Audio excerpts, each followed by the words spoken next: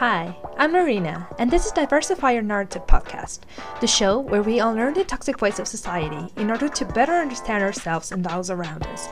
From psychology to politics and culture, we make sure that we learn to diversify our perspective on the world.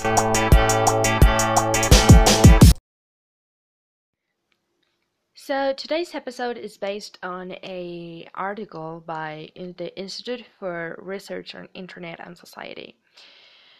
And, well, by now, you have certainly heard the phrases fake news and you are being manipulated on the internet.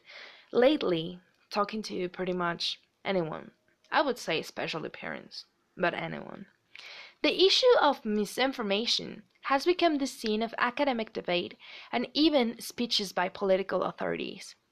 It is already a commonplace to receive or give the advice of don't believe everything you read or send to you on social networks. And generally speaking, we think this kind of advice is valid for news and events. But we also need to pay attention to the opinions spread out there. Do you know when in the middle of an episode of a music video or a series, the central character shows a branded item and speaks well of it, but without clarifying that he's getting money for it? Which I know sounds silly because we all know that product placement is a thing, but hear me out. This type of practice has a larger dimension when, besides selling an item directly, public policies are directed around for a specific private interest, keeping the beneficiary hidden. To promote or frustrate support from some agenda, corporations or entities try to mimic a natural movement or convergence of opinions by sponsoring manifestations of individuals or groups around the subject. The problem with this is that it seems that these people are acting on their own, without being clear that there are other interests and money behind that cause. But how does this happen? And we're gonna run a scenario for you. Imagine during the year 1909, and you are beginning to come across several publications called the Cup Campaigner. They warned, quite sensationally, of the spread of disease through the shared use of metal cups, which were common in public drinking fountains in the US at the time. And the solution offered is to ban these items and use disposable cups. Soon, many people join the campaign and begin to press the authorities for measures in this direction. The government is responding to this public health campaign and is encouraging the use of disposable cups. Sounds like a story of public policy mobilization with a happy ending, right?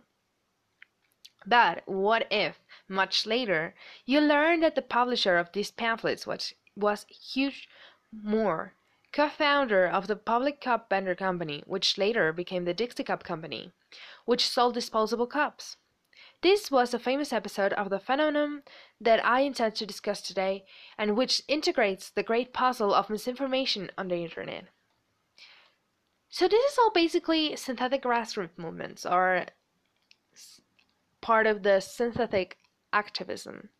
And this practice of simulated movement around a particular agenda by making it appear spontaneous and originated in society, while hiding the bond with corporations or centralizing agents, is called astrosurfing.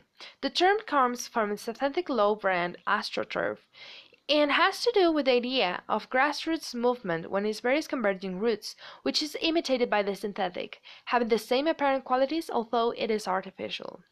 But why are we talking about this, since this is such an old problem? Because the technologies we have at hand have done something revolutionary for these advertising engines. They have become more dimmer and cheaper than ever. In the past, astroturfing was considered an expensive and also simple way of doing public relations. And if it was hard to identify then, it has now become enhanced with the use of fake agency-controlled profiles and automated messaging bots. Many people may perceive a subtext in series, movies, major channels of communication refers to as biased. However, this is rarely thought of when a group of members of a WhatsApp or average user of social networks posts an opinion, and if this opinion begins to appear elsewhere, apparently dissociated from each other, it can easily become an agenda, gain sympathizers, and become a cause around which society really mobilizes. No more paying spread flyers and leaflets without highlighting the publisher or sponsor.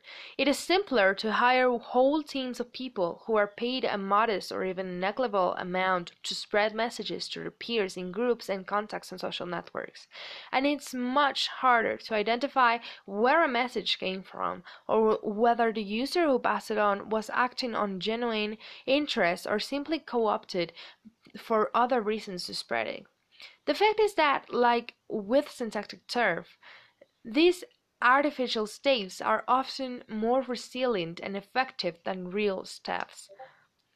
And we have the solution, apparently, but what was even the problem?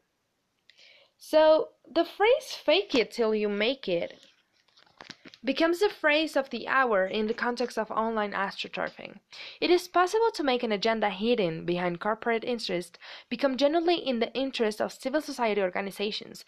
Users mobilized by artificial movements come to support without any hidden intention, a cause that has often not so transparent consequences. One of the great factors of astroturfing is to make the solution pointed out by the stakeholders attractive by emphasizing the problem it solves, or quote unquote, solves. Often, the problem or solution is not really connected, and the link between them masks the real issue that should be addressed. This has occurred in some known study cases beyond the iconic case of public glass.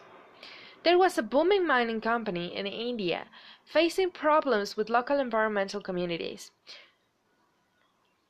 which then sponsored the spread of traditions and culture of those tribes, co-opting the leadership of the resistance movement to become an advocate of industrialization. In this process, the environmental agenda was marginalized, as the focus shifted to the tribe's demand for development opportunities from the authorities. In these episodes of Opacity, about the agenda being behind policy reveal that misinformation can also be countered with more transparency by the authorities. After all, if there are private interests in sponsoring public opinion mobilizers and public opinion pressures to the authorities to adopt a solution that may favor a private agent, that should be clear to people and questionable in order to have accountability.